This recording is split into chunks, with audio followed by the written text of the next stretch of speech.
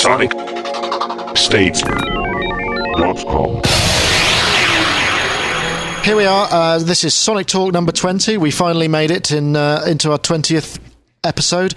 This is going to be going out on the 2nd November 2006, and we've got 4 people with us today, including myself. We've got Dave Robinson, who is editor of Pro Sound News Europe. Hello, Dave. Hello there. We've got Mark Tinley, a regular, producer, engineer, sound artist. How you doing, Mark? Hiya. And we've also got Dave Spears, another regular. I'm glad to have you aboard once again, Dave. Thank you. Okay, well, we're going to jump right in unless anybody has anything to say on trick-or-treaters or anything, because Halloween was last night, wasn't it? I actually spent last night going around early in the evening with my 3-year-old daughter. I went to see Imogen Heap. Did you? At the Roundhouse, and she sort of started her set by sort of rising out of the stage on a broomstick and sort of sailing backwards and forwards across the stage. Then sat down in front of her computer, and everything went down, and we had to wait 15 minutes for her to reboot. So a bit of a disaster for the technology, actually. It was kind of strange, because I was stood in front of a load of guys who were obviously readers of Sound on Sound or Future Music or even Sonic Status, I would say, because they were going, oh, should I use an Novation keyboard? And, oh, that's what happens when you use Logic. And I was thinking, can you shut up so I can listen to the gig, please? It's the first time I've actually walked. I ended up walking out of the gig because after an hour she'd played 5 songs. You know, the albums are great, but live it was useless. But I saw her in San Diego after NAMM, and she was really good. Yeah, worked well. Yeah, it's the way that she came on and said, "Oh dear, if this doesn't work, I haven't got a plan B." So you will be personally refunding my ticket then? Exactly. Better think about changing your key tech as well. Yes, well, you'd think so, if that didn't work. Well, I don't know what it was. She just said, oh, my MIDI's not working. And then she said, oh, I'm going to have to turn it off and turn it on again. And somebody behind her went, oh, you work in IT. But when she finally got it working, it was, starting to lose interest and was more interested in lager. Or bobbing apples in cider, perhaps. That's right, yeah. Yeah, I've done lots of world tours with Duran Duran on designed all of their rigs and stuff, and you always have a B rig. If the first one goes wrong, you just flick a switch and go on the other one. Well, I can't believe someone of that sort of status or caliber would be unplugging their own MIDI. It's bizarre. Well, I think she was trying to sort of live that MySpace all out of a laptop technology dream, and just failing miserably. Did anyone see that video of the Jeff Hand demonstrating his touchscreen interface at the TED conference recently? I did. Yeah. I'm very, very excited by that. I am. For those of you who haven't seen it, it was on YouTube a while back. He had a kind of brilliant demo where he was just playing to some sort of ambient kind of breakbeat stuff, and it looked absolutely brilliant. For me, the idea that you could grab several things all at once and just on a normal control surface is exciting enough. I mean, but having watched him playing with all of that wax and lava and stuff like that, I mean, the scope for creating new musical instruments is probably pretty massive. I mean, I suppose the one thing that I would like to see is what was running, what it was running on, because I was just thinking, that must have been a kind of 40-inch LCD screen and real-time manipulation of full resolution photographs, resizing it super quick. Can you imagine the graphics card and just the power of the computer that you must need to actually run that demo? Yeah, but in 3 years' time you'll be able to buy that in Dixon's. Yeah. Or maybe 5 years. I was viewing it at exactly the same time as our programmer in the States was viewing it, and we were literally, I think by the end of the presentation we'd come up with about 100 ideas as to how we could use it within a kind of musical concept. And in the end we just kind of went, oh Christ, let's come back to that later. But it was amazing. In 5 years, right?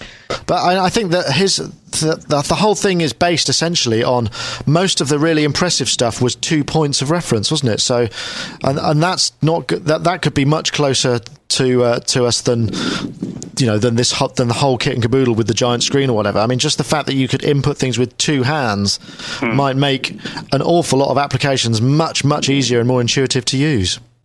Definitely, without a doubt. what you said about two mice is another thing. Why can't we just have two mice then? Plug in a mouse and a trackpad into the computer. Mice, even. Mices. But working on the desktop, you tend to use hotkeys and shortcuts, which, if you're a power user, you're doing that with your left hand, and you'll be working with your mouse with your right hand. So I can see the pros and cons of that. I mean, you're not going to need it for word processing, are you? But, I mean, you would certainly need it. I mean, you could see uses for kind of creative stuff which has a visceral quality, like for musical and audio and sculptural sort of applications, 3D modelling, what have you. I mean, you could hear the people in the audience sort of gasping and wowing with amazement at how obvious, you could see the light bulbs kind of going off above their own heads about they were thinking, wow, I could use this, So it'd be great if we can see something like that coming along soon, please. It's very Minority Report, wasn't it? The way he was scaling things and moving in. It reminded me of that somewhat. Well, let's hope it's not a minority for long, eh? Hey. I'm sorry, guys. I couldn't help myself. The next thing that came up was this open source DAW, open source DAW. I mean, Dave Robinson, you brought this to my attention. How did it come to your... Yeah. Well, it was strange. I was at the AES show in San Francisco a couple of weeks ago, and Solid State Logic, SSL, announced that they were supporting Ardor, or Ardor, however you pronounce it. And it was one of those things everybody's going, right, okay, that's great. And only when I got back and checked out what it was, it's this, open source DAW that's on sort of version 2 point something. And it seems to be, it runs on Linux and on the Mac OS X. And I guess it's one of these things where people see the gaps. They see what the standard packages don't do, and they want to do something about it. But it's all very worthy if you want to get involved. But I can't quite see why we'd want another DAW when there's enough out there. But it's curious that Harrison, who are a big console manufacturer in the States, they support it as well. So kind of it's sort of a little bit unusual for big names like that to support. They're using it in education, or I don't know. I mean, perhaps now that Peter Gabriel, of course, has taken over, is one of the joint owners of SSL, and he's into sort of funky projects and interesting technology. It's curious if you go to the website. It's very geeky, and in fact, you have to dig around to find out actually what it is. But apparently, Mark, you've actually installed it. Is that right? Well, it took me a while to get it installed. I mean, it took me all day to get it installed. Oh, wow. But mainly because I couldn't find the disk that came with the Apple computer with X11 on it. So after finding that and getting it all up and running, it reminds me of BIOS Deck, which was originally Macromedia Deck, which I think was the basis of the multi-track Pro Tools back when everyone was using Sound Designer 2. It doesn't actually have any MIDI on it, so I couldn't see really where I would use this application in my sort of day-to-day doing of stuff. And I can see its use on Linux, because I don't think there's very much else on Linux like this. They do say that the MIDI sequencer part is going to be coming up. It says what it isn't is a sound file editor, and it seems to me if it doesn't do MIDI and anything else, then it blooming what does it do? It works like Pro Tools in that you can have regions of sound and move them around and sort of overlap them and crossfade them and do quite quick editing of things. I mean, the thing I found really frustrating was because I use Pro Tools already and I use Logic already, that everything was in a different place. So after installing the plugins about 3 times and still not being able to work out how to get them to work, I went onto all of the user forums and sort of read through, because there's no user manual for it. You have to search through the forums for instructions. Yeah, well, I eventually figured out how to get the plugins to work, but this is where I came really unstuck. So I grabbed one of their plugins and I put it across the track that I'd recorded into the program to sort of see what would happen. And it came up with a box which said to me, you attempted to add a plugin, Caps JVRev Stanford Style Reverb from SDK. The plugin has 1 input, but at the insertion point there are 2 active signal streams. This makes no sense. You are throwing away part of the signal. And then you get to click OK, and then it refuses to add the plugin. And I'm not having anybody telling me that something I'm doing doesn't make sense. I throw away half the audio quite often, especially if you're using something that you happen to record in stereo, which is not really a stereo signal at all, like a Roland keyboard with chorus on it, maybe. Why is it telling me how I should or shouldn't work? I took issue with it. Well, and quite rightly so. I mean, it sounds like they haven't. They've got a little way to go. But I mean, it's interesting, that, Dave. You say that you're hearing big manufacturers supporting it. I mean, do you think it's just a sort of nod to open source to make them feel good about themselves? Possibly. SSL are in a big expansion phase at the moment, and having been bought out last year by a guy called Dave Engelkey, who's very much an American broadcast technology guy, and Peter Gabriel. But what's curious from my standpoint is, of course, that they bought Sidec recently, which is the company that was behind Soundscape. So they have a load of technology for a DAW already sat there, and it's been around for, 14 years or so. Then they're getting on board with an open source DAW. It strikes me that perhaps what's happening is it's much cheaper to say, here, why don't you integrate our system into your free, written by people we don't have to pay software DAW, rather than us have to certificate it and, comply and all of that sort of thing. That'd be a very cynical attitude to take, Nick. I mean, a more cynical attitude to take might be that they're just waiting for that shining light in the digital audio world, the person that writes the most brilliant plugin in the world, to write something within this environment, which they sort of got their finger in that pie already, and they employ that person and get them to come and work for them. And it's probably worth a try if you don't want to spend any money, but then, isn't Mackie Traction kind of more maybe more something that you should look at, which has a little bit more development time in it, and a manual and distribution and stuff. If you want a really good digital audio workstation on OS X, I'll point you in the direction of GarageBand 3. It's utterly brilliant because it's a cut-down version of Logic, and it does pretty much anything that you could want to do, and definitely as much as you can do in Ardour, and you don't have to go through the installation nightmare. It's sitting there already. If you've got iLife 06 or whatever, which comes with all the new Macs anyway, GarageBand 3 is already set up for creating like radio shows or podcasts, or for writing music. And and if you want to take anything that you've recorded in GarageBand into a studio and they've got Logic, it will load straight into Logic, and you can, your sound engineer there can help you tweak it and make it a bit more professional. So well, that's a fair point, I think. I'd start in GarageBand. I can't understand why, unless this thing suddenly does something more in the future, I can't understand why anyone would use it. I downloaded it and got as far as the this requires X11 or whatever it is, please find your disc, and thought, nah, sorry, my disc's too short. Did anyone see the Nutty Modular Synth app? It reminded me of the MIDI hamsters thing. I haven't seen the MIDI hamster thing. I mean, this is meant to be music making, right? And it's all people moving little blocks around on a screen. This is what we're talking about. Yes, that's right. No, it looked fantastic. I mean, it just seemed a bit sort of random to me. And although I like random musical sort of madness, I think there's probably better ways of doing it. And I couldn't see it being next. But I suppose the interesting thing is obviously there's funding out there for people to develop interesting new interfaces, and we should be benefiting from this sooner rather than later. It's probably up there with the laser harp, isn't it, for useless instruments? Yeah, maybe you're right. I didn't quite understand why those little things had loads of little holes in them. That was where it lost me, because they're specific and special little shapes, aren't they? They've got a name which escapes me at the moment. So somebody would come along and move one of these shapes across the table, and then what?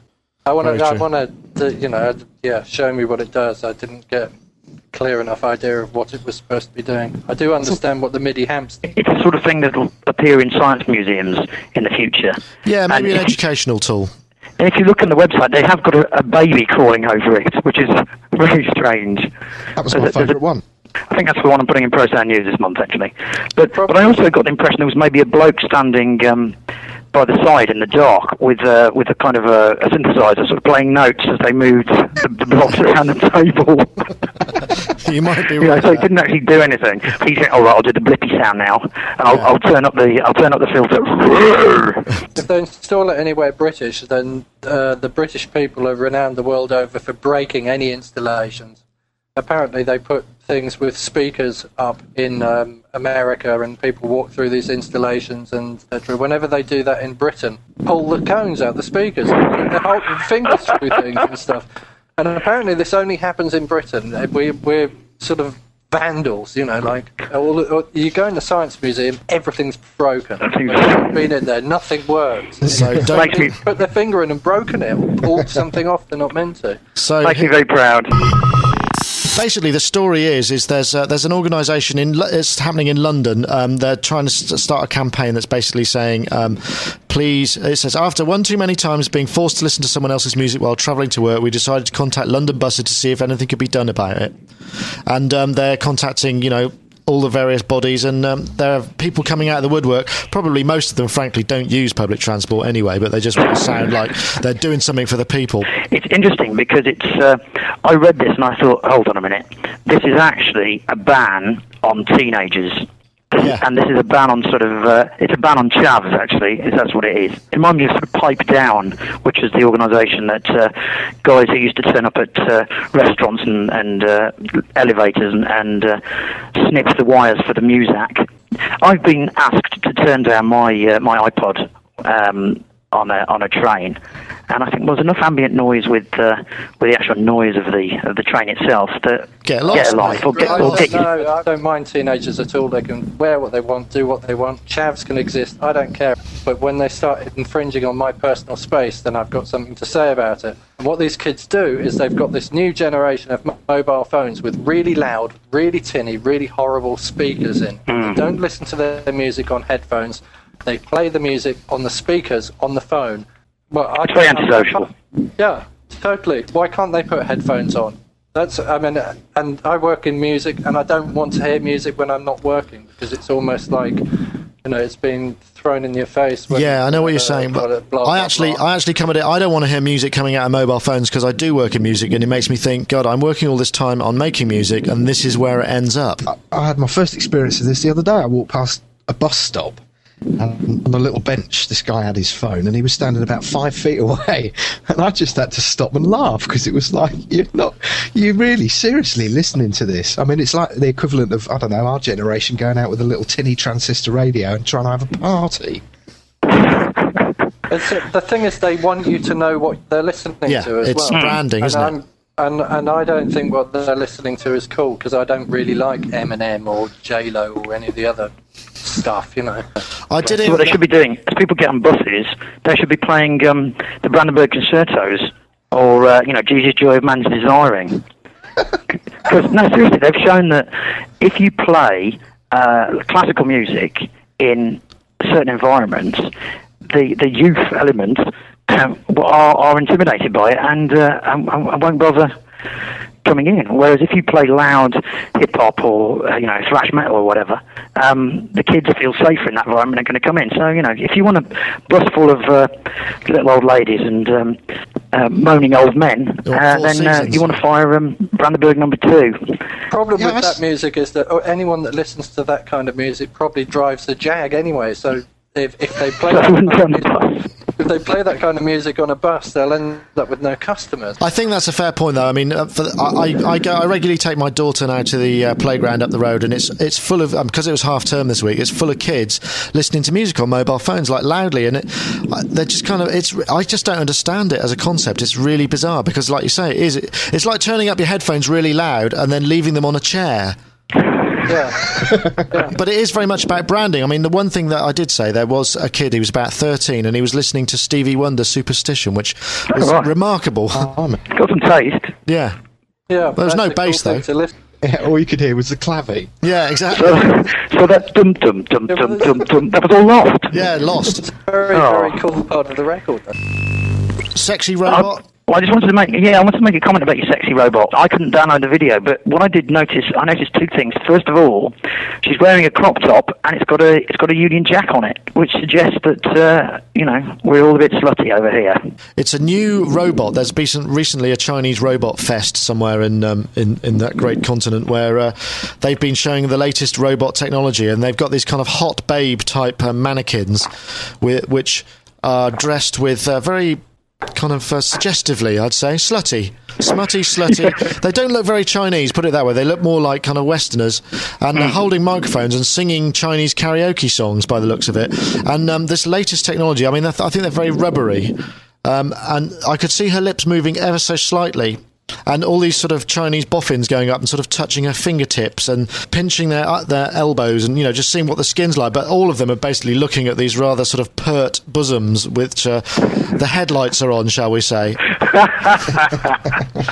And I don't know why you'd want one. I mean, what was it doesn't walk, it doesn't, doesn't do anything apart from sing with a really horrible whiny voice and look kind of slutty in the corner of the room. My problem was that she was called Dion, and anything that reminds me of Celine Dion is not sexy. Baby, think twice. Well, I thought about it once, and I thought, no thanks. Well, some of my daughter's toys are more, have sort of more human qualities than that, and they just run off AA batteries and come from Toys R Us, Anyway. I'd quite like to see a hybrid of this and the real doll. Anyone seen those? The real dolls? No. They're basically like dolls, full size. But they're real. Well, yeah, but they have parts and everything. Very, very sad blokes buy them. Oh, I've heard about that. They're made custom order. Are they latex? Is there latex involved? Yeah. Yeah, a friend of mine told me about that. I haven't looked at that website at all. I mean, if you could come up with a sort of hybrid, one of those real dolls that sings to you while you, and it would be perfect. Really. Excellent. That's just guaranteed. That whole section's going straight on the cutting room floor. So, as we're 20 episodes, we thought we'd run through a few other things that were 20 also. I got a few synths here. I can't believe the S900 is 20 years old. No, it certainly made a difference to my music making. I mean, that I remember the first remix I did, I had to put the vocals into the S900, reorder them, save them onto loads of different floppies, and put them out onto a 4-track so I could get it to work. I mean, awesome piece of kit. In fact, I think we waited for the 950 because it had just a little bit more memory. What was that? Something like 1.5 megs or something. Yeah. And what was the 900s? 12-bit? Just like to say what we had on the list, the Korg DSS-1, which was a sampler, I believe, Akai S900, Roland JX10, Ensoniq ESQ1, and Yamaha TX81Z. I'm sure there are others. Dave Robinson, did you have any of those? Any fond memories? No, I mean, the closest I got to that was I had a JX3P. I loved greatly. I've still got my Roland D50, but I was looking at. I really always wanted a JX8P actually because it was sort of sexy and those coloured buttons on it, touch key buttons, and it was that kind of silvery colour. But I thought the JX10 was not quite as sexy as the 3P or the 8P. They were very expensive. They had very nice keyboards, I seem to remember. The only time I ever saw one, I think when I saw World Party playing at Moles, and Carl Wallinger was playing one. But people used to use them as master keyboards as well because they obviously had MIDI out, and they had it was like a semi-weighted synth action, I think, didn't it? Wasn't it? It was a kind of super JX in a way. Yeah. Well, at $2,700, it should have been pretty super.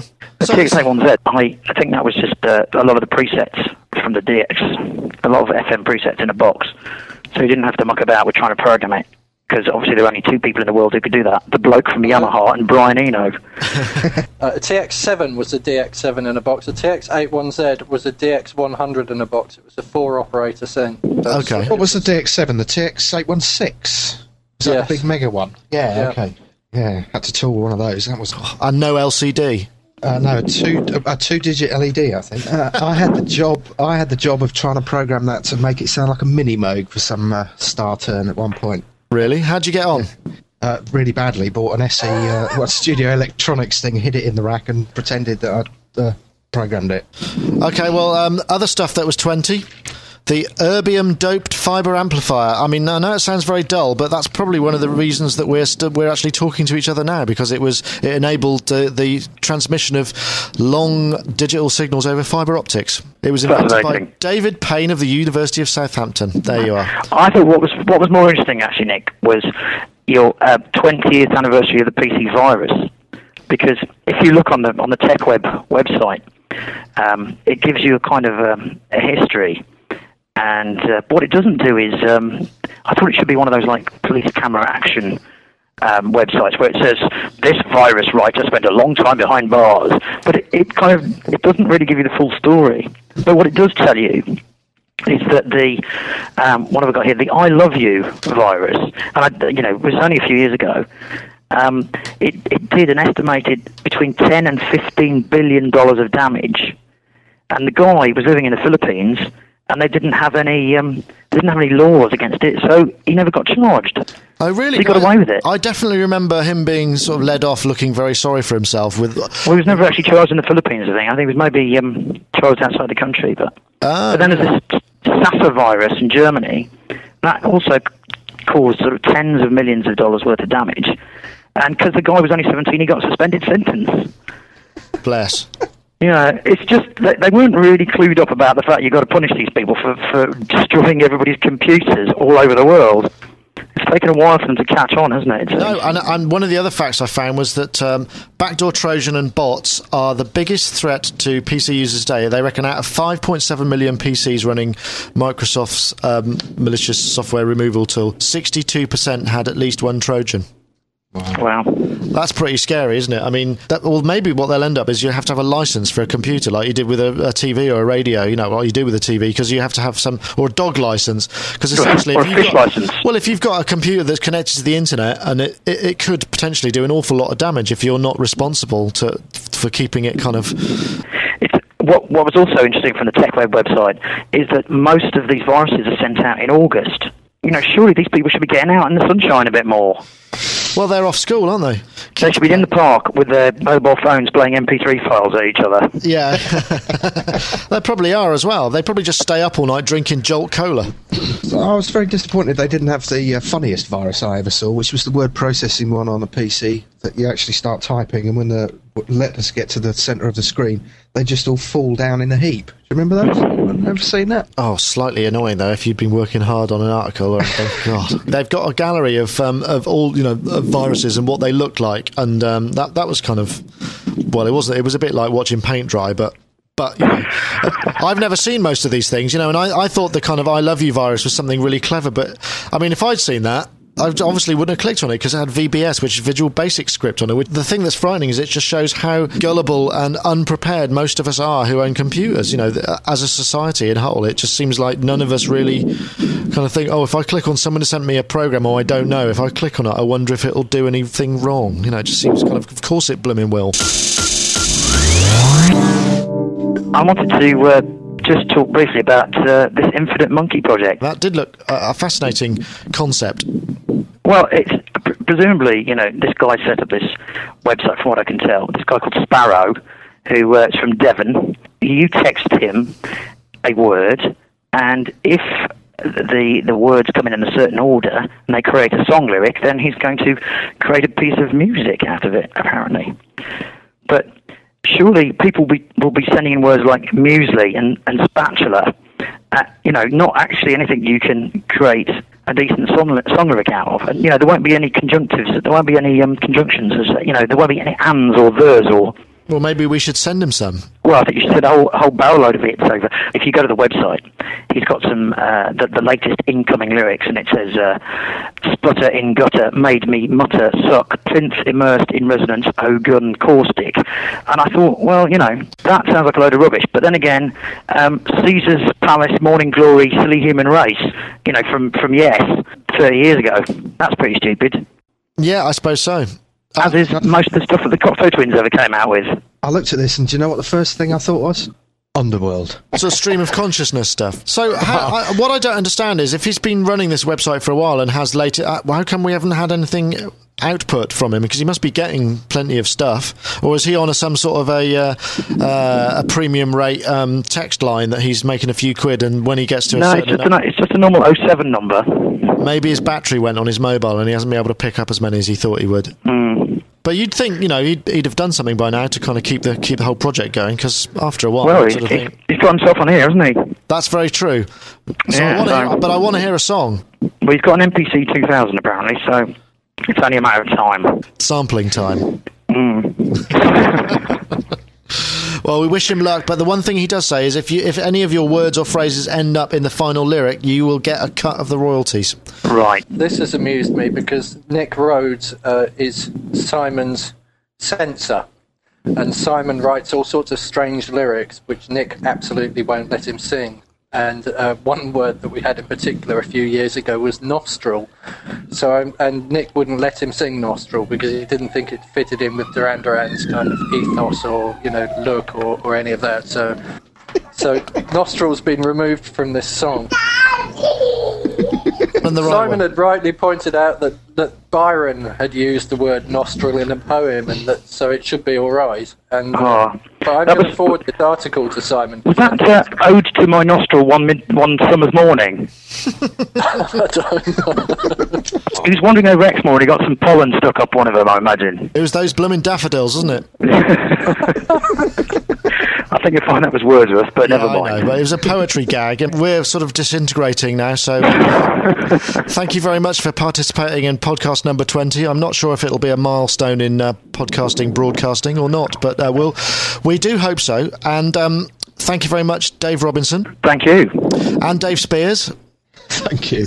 And Mark, who's joined us again. Thank you very much, Mark. Oh, yeah, thank you very much. Ace, do you want to say thank you? Say bye. Daddy. Excellent. SonicState.com. Okay, that's a wrap again. It's end of episode 20. Just like to say thanks for all of you who called in. We got a great message from Crazy Joe from Surf Lounge. I'm just going to play that. You can have a listen. Hello, this is Crazy Joe in California from surflounge.com. But I just wanted to tell you guys you're doing such a fine job. I constantly check your site and your news, and thank you very, very much for the updates, especially your deal at the AES show. It's kind of trippy that I had to get the news from England, and here I am. I couldn't make a 100-mile trip to get to the show. So God bless you. Thank you very much.